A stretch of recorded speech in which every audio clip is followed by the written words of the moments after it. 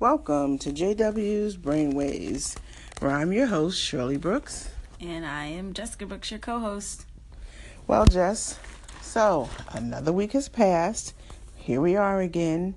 And I'd like to start by just announcing that I'm so happy and proud that we are now on Google Play, Apple Podcasts, Yay. and Pocket Casts. We made the cut. We made the cut, even though I don't know what Pocket Cast is. I never heard of that one.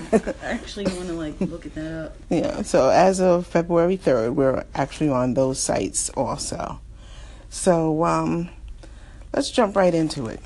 Let's get into our week in review. That's so cute. Week in. Yes, the letter N review. So now, last week, we actually talked about the Super Bowl. We talked about the Grammys. I don't know. Did we talk about the Super Bowl? Oh, maybe. I think we just talked about the Grammys. Yeah. But the Super Bowl did happen last week, though. It did. It did. Fly, Eagles, fly. Yeah. Well, true. So excited. You know, he's from my hometown, our hometown, Piscataway. Yes. We went to high school together. Malcolm Jenkins, number 27. Good job out there, buddy. Yeah. Kudos to Michael. Really? Malcolm Jenkins. But how about, but more interestingly, how about Ron Gronkowski from the Patriots? Oh, yeah. Now, this guy, from what I understand, had a concussion 2 weeks prior to the Super Bowl, yet he was out there playing. Now, I'm just saying, you got a concussion a year ago, and I don't see you out there playing anything. So, yeah. Well, I mean, I guess he's one tough cookie, and if the doctors approved him, then he's able to go and play. I mean, did they approve him, or was it just a money thing where he's getting paid all these big bucks and they just want him out there on the field? I mean, if your life goal is to play in the Super Bowl and you make it to the Super Bowl as a professional athlete, would you actually not play? Well, yeah, the quarterback for the Eagles didn't play. I mean, the first round pick or whatever he is. I forget what his injury was, but I mean, yeah. Health is wealth. Yeah, Health is wealth. I guess so. We'll get there one day. Yeah, but I ended up posting on our Instagram page, JW's Brainwaves, the ACE concussion protocol form. And I was looking through that, and basically that form is what a healthcare provider in that situation, or the trainer in that situation, would actually have to go through to clear him. So I wanted to see what the regulations were, and luckily for us, we have a special guest named Dr. Randy Jackson, who's going to actually go through that protocol with us and explain it thoroughly. Oh, great. Good, because I'm sure a lot of people would like to know what allows you to play. Where you have the people at home like me who don't really know the game that well. And I'm wondering, I'm sitting back on the sideline saying, okay, somebody's hurt. Why is he out there playing?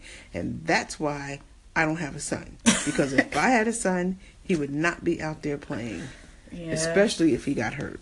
I mean, I'm totally for being a soccer mom and an athlete mom one day. So I think I would let my kids play, but I probably would hold off until age 14 just to make sure that they're less likely to have these head injuries. But it's so what makes them less likely to have a head injury at 14 as opposed to 12? Because they're not playing as often. You have a potential to, I think it's you could potentially get injured with every play. So if you hold off a couple of years, you're better in the long run. Mm-hmm. Plus, they're making really good safety adjustments for the football league, so that prevents the likelihood of concussions. I'm team football, so. I mean, that's great, but I think, you know what? When we come back, we're going to jump into this a little bit further. Okay, hold on. I'll be right back. Welcome back to JW's Brainwaves, where our hosts are Jessica Brooks, myself, and my mom, Shirley Brooks. And we were just talking about, if you're tuning in for the first time today, the Super Bowl, and we were also talking about CTEs, the ACE protocol, and also Ron Gronkowski. Gronkowski, number 87 from the Patriots. Yeah, and his experience, basically, my mom was talking, she's like, well, as a parent, I would never let my kid go out there, and I mean, he's an adult, but so I guess he makes his own decisions, and if, he has medical support to clear him.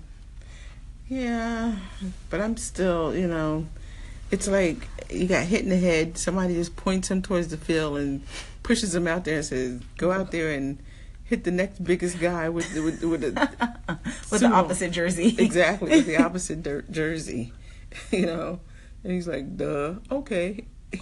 I mean, but in his defense, not all concussions are the same, and depending on where you get hit, you can be very much affected or not at all affected, and there's I don't want to say muscle memory because, our brain is not a muscle, it's an organ, but, he may be already conditioned to, those hits.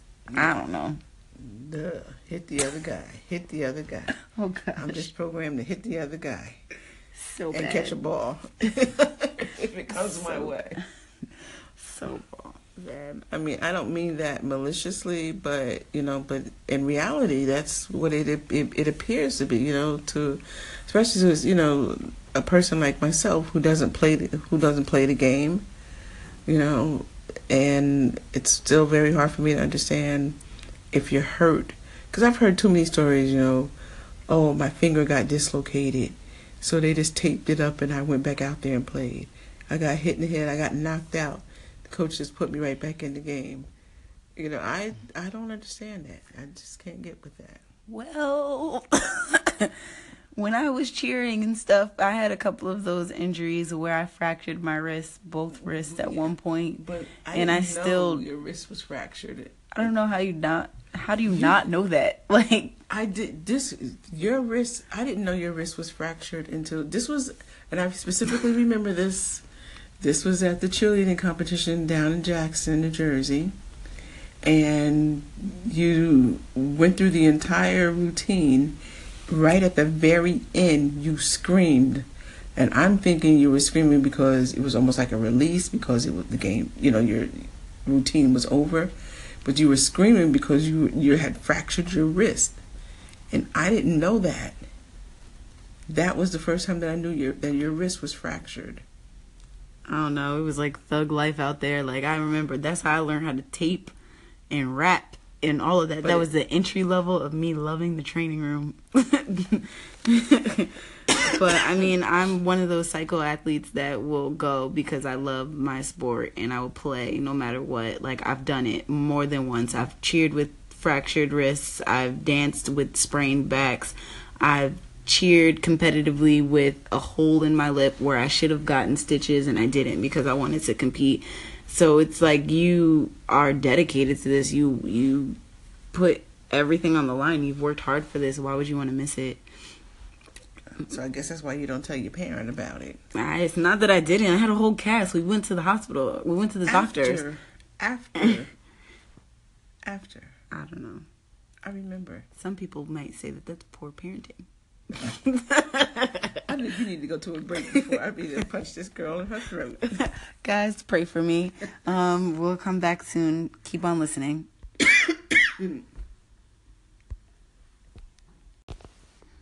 Welcome back to JW's Brainwaves, where I'm your host, Jessica Brooks, and my co-host, Shirley Brooks, are here to bring you brain injury awareness and some tips and all that good stuff.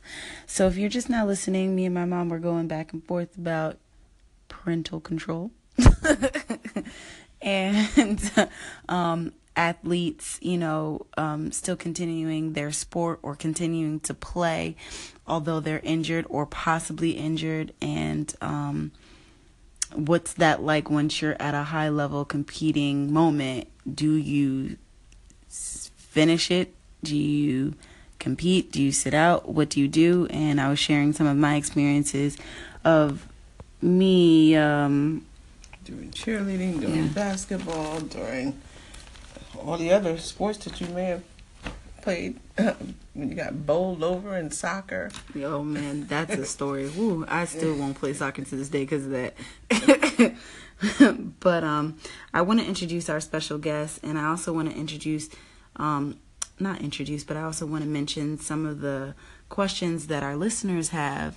So it's really cool that we have the opportunity to have a healthcare professional who's going to go over some of those questions, and highlight some of them, such as how does a healthcare provider use the ACE protocol to diagnose a person, and what can a person with a brain injury do if they disagree with their doctor's treatment plan. I know, for example, even Jessica disagrees, with some of the treatment plans that her doctors have in place, especially when it comes to them prescribing medications. Yeah. I'm one of those people that like to just, thug it out as much as I can and let my body just do its natural thing to heal itself. I don't really like much interruption, so it's kind of cool to, get a perspective on that. And also, we're going to talk about what are some of the possible long-term effects of traumatic brain injuries. That was from our listener from before last week. She mentioned that she had a daughter that's the age of 20 years old, and she is a collegiate athlete, and she's had 5 concussions within her lifespan. So I'm curious to see, what the potential, what the potential long-term effects would be for her. And also we have the general treatments and how they work. So I would like to just turn it over to Dr. Randy Jackson